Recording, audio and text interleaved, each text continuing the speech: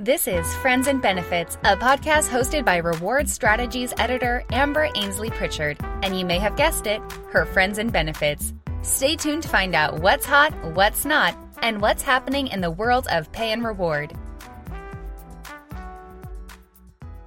Hello everyone, it's Amber Ainsley Pritchard, editor of Reward Strategy, and I'm back with another episode of Friends in Benefits, where we get to know the people in the people profession.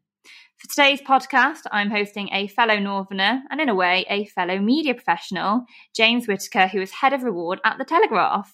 Welcome, James. How are you? I'm very good, thank you. How about you? Not too bad, thank you. In the office today, so that's a change to usual working from home, but enjoying it. Yeah, working from home's taken some getting used to. Yeah, that's for sure, especially when you've got building work going on like I know you have, James, and me also. It's quite disturbing.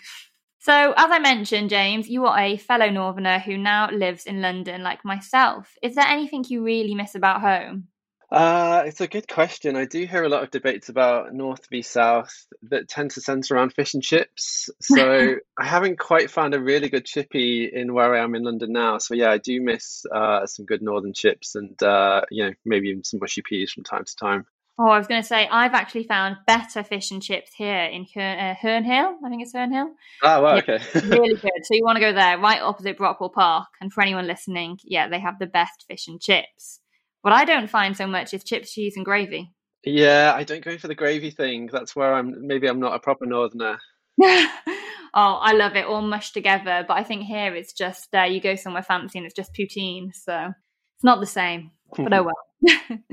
So all I seem to speak about lately is COVID. So I thought we'd have a break from that today and have a real focus on reward in general. What's important even when not faced with a global pandemic. How does that sound? Yeah, sounds good. Perfect. So the first question I like to ask all my guests is how you found yourself in the reward space to begin with. Yeah, and I always hear a lot of people talk about they fell into payroll or they fell into HR and reward. And I suppose for me, it was a little bit like that.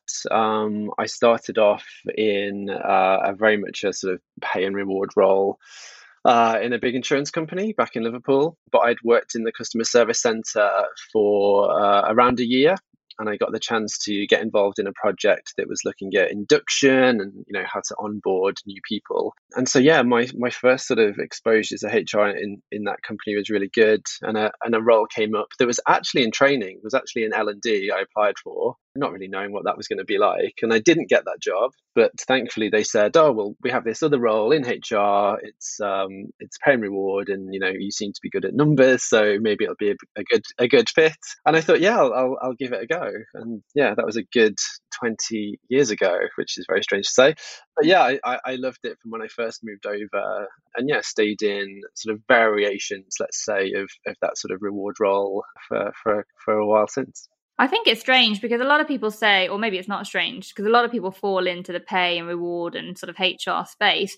But the thing is, you don't really get told about it when you're in school, when you're in college, and even at university. I think rarely do people look at a HR degree or anything like that, do they? No, that's the thing. I'm not sure I've had any real awareness of HR existing, which, sounds really strange. So I don't know.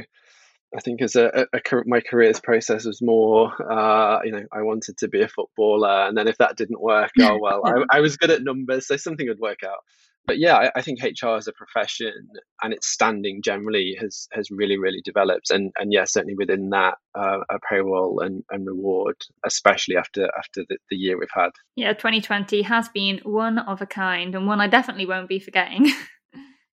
So what does a typical day look like for you and what are you responsible for exactly at The Telegraph? So my typical day, like a lot of reward people, will be such a mixture of things. And that's one of the things I like about my role, that there is so much going on. I spend my fair share of time looking at big spreadsheets and numbers, but also, I wanted to work with people and talk to people about reward, benefits and everything else. So for me, I love being involved in pensions, which not everyone always thinks is going to be the case, but across pensions, benefits, payroll, but really sort of thinking about how all of these things that we do link into engagement. And then it always sounds really cheesy, but just trying to make companies great places to work. So I'm lucky that I have such a mixture of things to do. I'm working with great people, great HR business partners, and L&D people, and people around the organization.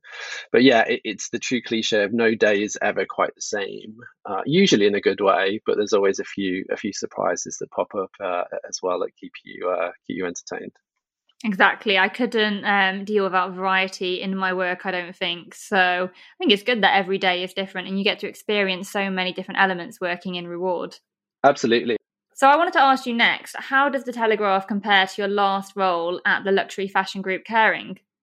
So probably more similarities than maybe people think on face value, and even going back one further job working for the RFU for England Rugby. So one of the things I do love about our sort of profession is that you can move between sectors, and so you can deal with some similar issues, but different cultures and certainly different types of roles.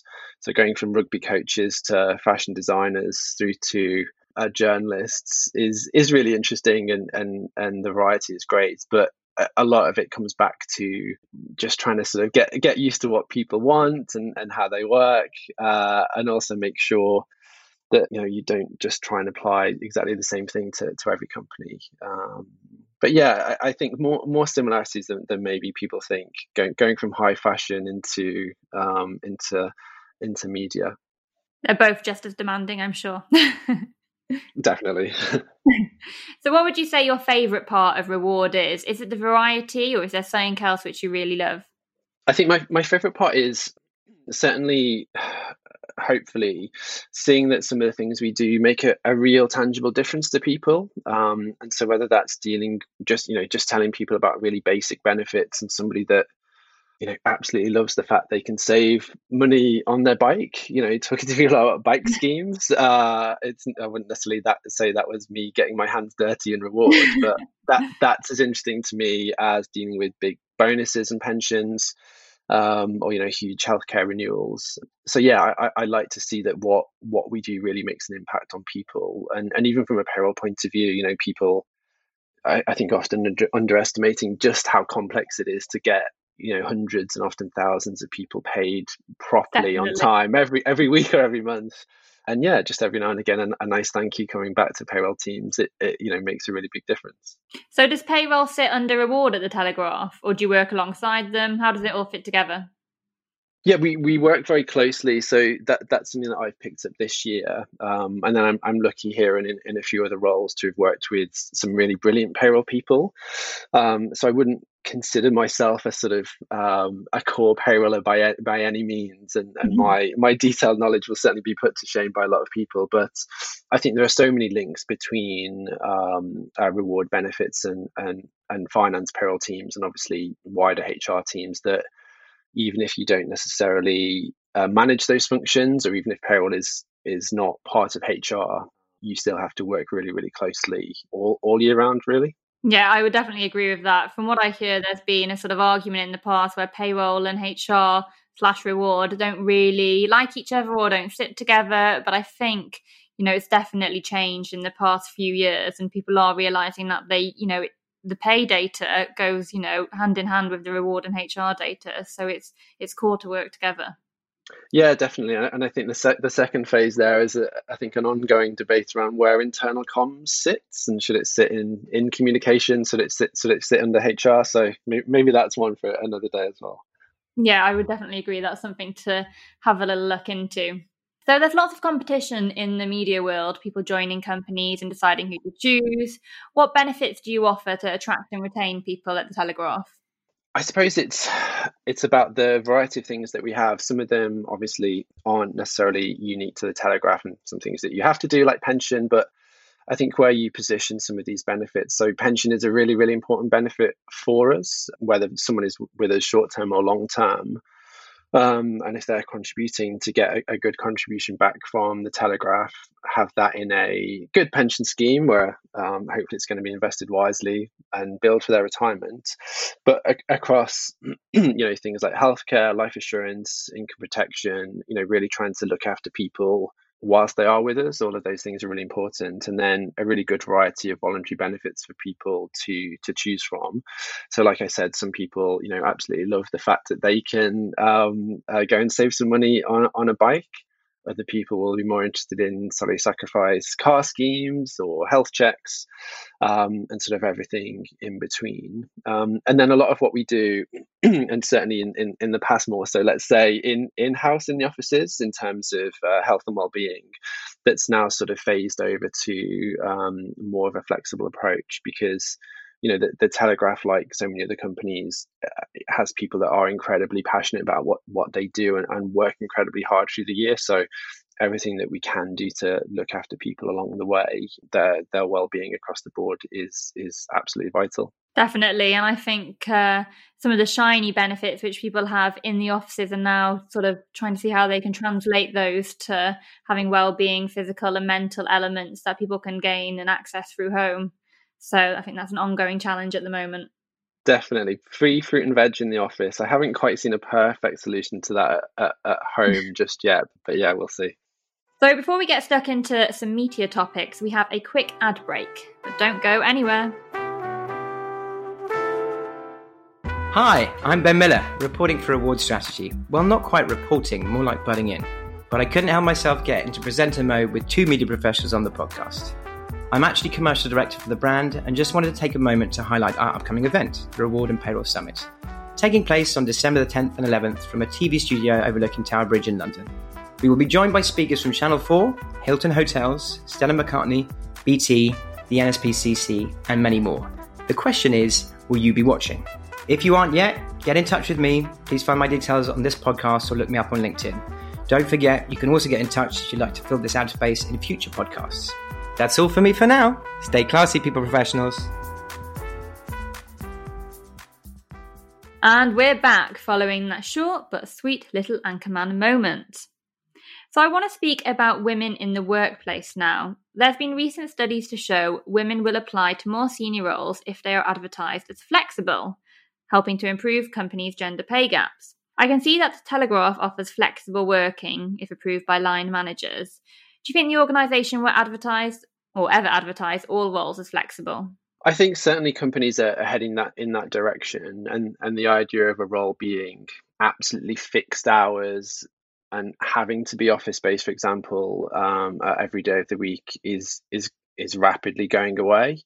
I'm lucky to have worked with quite a few people and senior people in companies in HR that have had flexible hours, worked from home on multiple days a week, whether that was for purely to not be in the office and face a commute or to look after children, or flexibility for studies and things like that. So I think it's becoming actually more and more of an expectation and not even necessarily seen as a benefit. But certainly at the moment, those companies that can offer flexibility and way beyond just formal policies in writing, I think having line managers that can be sympathetic to everybody's needs and people that just want to work differently and benefit from working differently.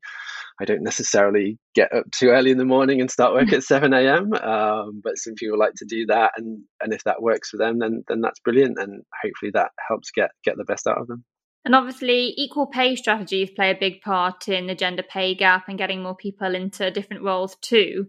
And in media outlets, they're quite well known for having larger pay gaps between reporters and journalists. And obviously, we didn't have to report gender pay gaps this year in 2020 because obviously the pandemic has taken over. But in 2018, the Telegraph reported a mean hourly pay gap of 28%. What are you guys doing to reduce this? So yeah, there's been a lot of work over the past few years, and a lot of that's preceded me in terms of the pay gap. And I was also really pleased when I first started the Telegraph and looking at everything that we reported our ethnicity gap as well for the past few years, which I think is just going to become again a requirement. And so a lot of work from my team and within the HR team on really looking at the details of pay and progression. And that's everything from starting salaries through to promotion and progression, how you manage allowances through the year that pop up. And of course the bonus gap, which actually doesn't always get talked about quite as much, but variable pay bonuses are such a big part of what some people receive, certainly. And so just as much work just looking at how we work commission and bonuses, just to make sure we're being as fair as possible, because as much as the legislation is a start, what you report from one year to the next, the devil really is in the detail and the work that goes on all year round to really understand, if you have a gap, why is that the case? And linking back way beyond just the stats to the work you do in recruitment and L&D. So a lot of work at the moment, and I'm sure a lot more in the future as well. Definitely. And following up on that, there's currently a bill being debated in Parliament that would grant employees the right to know what their colleagues are paid. Now, do you think this would be a good idea for the workplace? Because I'm not so sure. Yeah, that is an interesting one. I'm sort of quite in favour of people being open about what they're paid. I think transparency is a good thing, and I always think as a manager, if you sort of maybe don't want your team to know what you're paid, you're probably overpaid, or they may be underpaid. So I think the more people know about the different even roles that are out there in companies, what they're paid and why, I think the better. But also more transparency, more visibility, ideally makes people look at what they're on, and if they need to, ask for more and demand more. Yeah, I think it comes down to that communication element as well, though, because I think people sometimes just look at the number and they will look at someone else who they think is in a similar position and be like, well, why aren't I earning the same amount? But it's all about the experience. I mean, the years of experience, but the type of experience and so much more. So I think it's about communicating that, because I'm sure employees would be on HR and rewards backs if they didn't understand why someone was getting paid X, Y, and Z compared to them. Definitely. There would be a lot of work involved in making sure people hopefully understood why there were differences between what people are paid. And obviously a big part of a lot of reward roles is often governance of job evaluation and grading systems. And, without having something that's too complicated, people understanding why they're a grade 3 or a band F or whatever it might be, what they need to do to develop to the next level up, but also then what that means for their pay as well, which is really important for people. But it's not going to be an issue that goes away, and I think inevitably we're going to get more transparency, whether through legislation initially or not. Yeah, I would agree.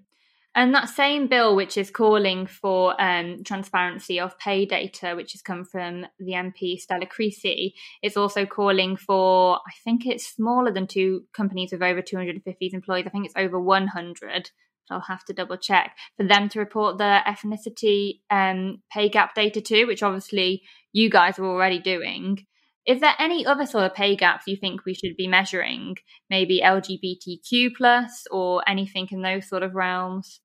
I do think that sort of thing can be positive. I obviously understand the concerns of some businesses, and in particular smaller businesses, regarding the burden that might put upon them. I think it's maybe inevitable at some point in the future that there will be more of a requirement to submit data that allows analysis and really lets you look at equal pay, because as we all know, the gender pay gap in the legislation isn't technically the same as having an equal pay problem.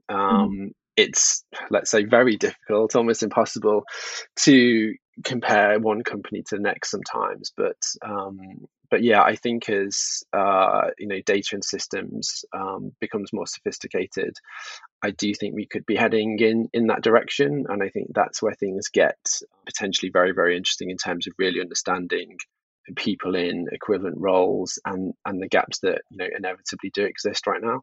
Yeah, definitely. I mean, for sectors such as, well, airlines, which hopefully no more go under.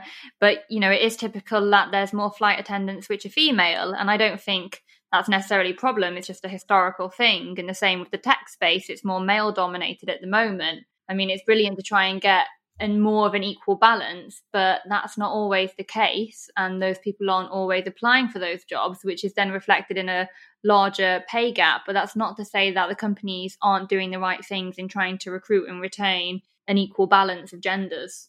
Absolutely. And I've seen in the past, even working in higher education, where jobs that in theory are identical from one university to the next will be paid very, very differently.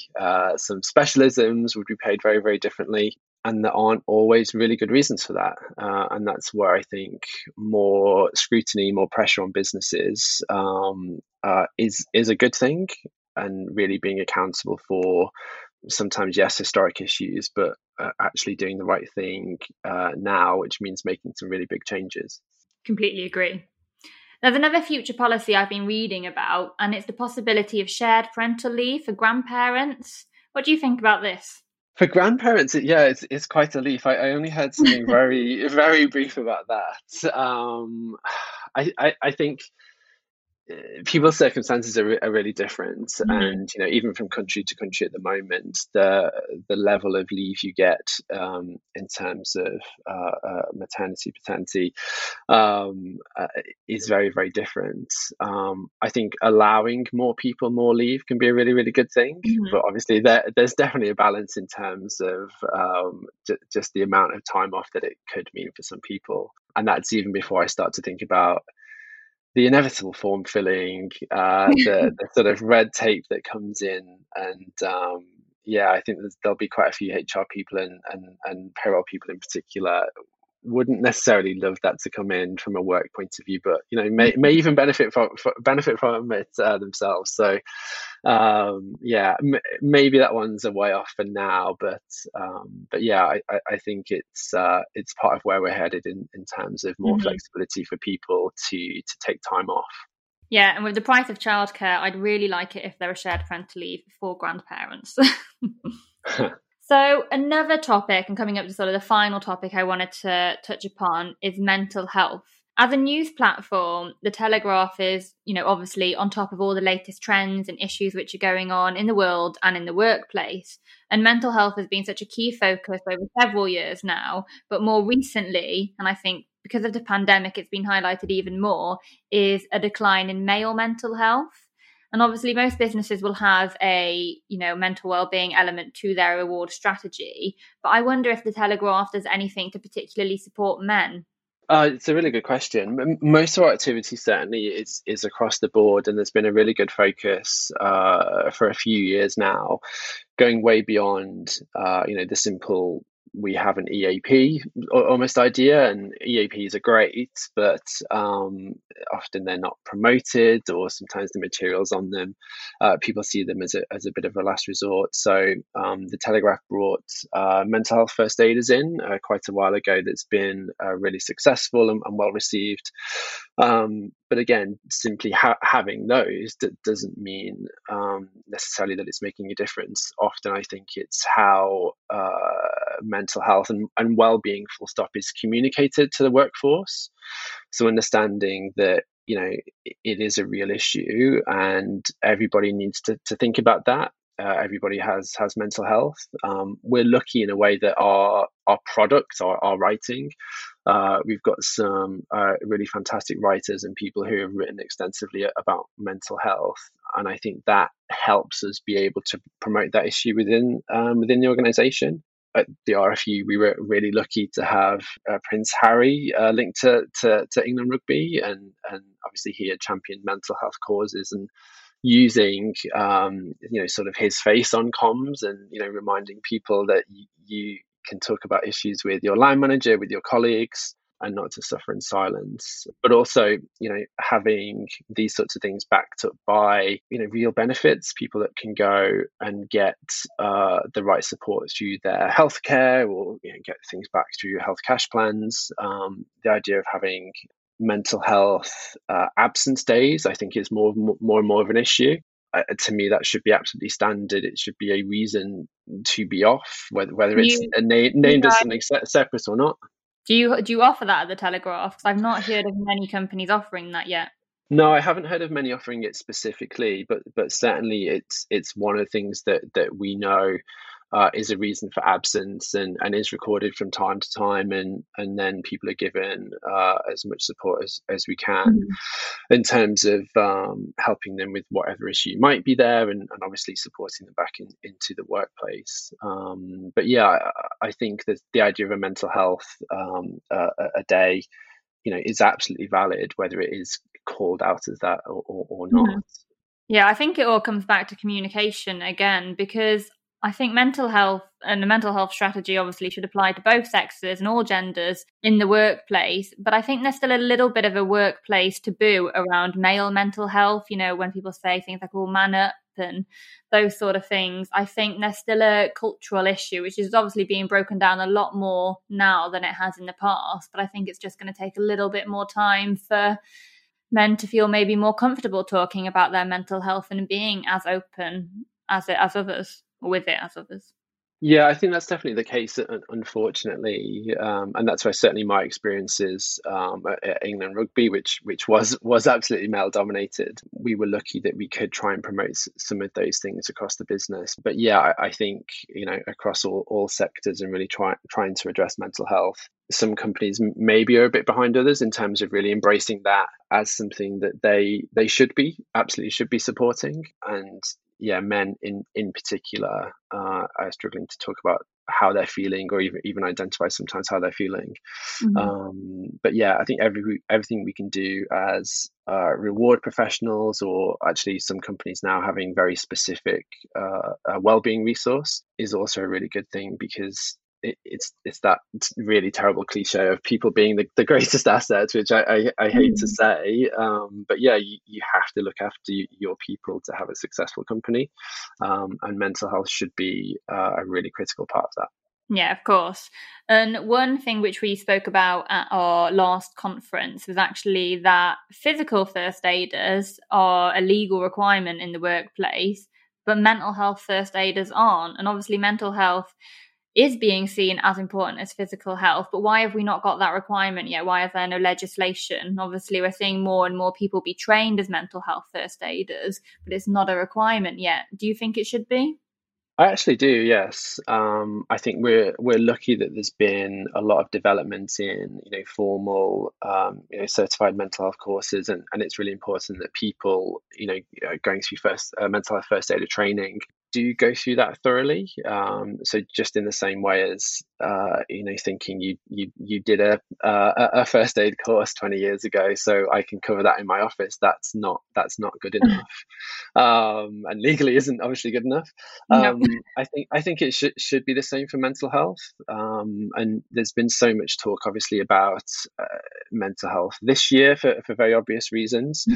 And maybe that is in some respects the kick that some people need to really think about this in a different way, and that's everything from resourcing it nationally properly, but also making it a really valid topic within workplaces. Yeah, I would completely agree. I think it's so important, and hopefully, like you said, the pandemic has been the kick that everyone needs to definitely realise that it's a need to have, not a nice to have. So before we wrap up this episode, I think you touched on it earlier, but I like to ask everyone before we leave is what you'd be doing if you weren't in reward. And I think you mentioned football. Yeah, I think I wouldn't necessarily be a sort of retired billionaire footballer as much as maybe when I was a kid I thought I might be by this stage. But yeah, even in the past few years, I'm working for the RFU and working with some amazing community rugby coaches. I did think I'd always been more of a football fan actually, but I did think that maybe doing something in community football and helping the next generation of superstars develop would be good. So yeah, I'd probably be a football coach, not necessarily a high paid, highly stressed football manager, but yeah, like a grassroots coach, and out in muddy fields trying to help people develop their skills. So yeah, that sort of thing, I think. And you've got to tell me now who you support. I support Liverpool. Okay, so good. the last year or so, it's been very, very easy for me to tell people that. Yeah. And, I hang a Liverpool shirt on my door in my sort of video Zoom background just to remind people occasionally, which is a good conversation starter. Doesn't start too many fights, which is quite positive.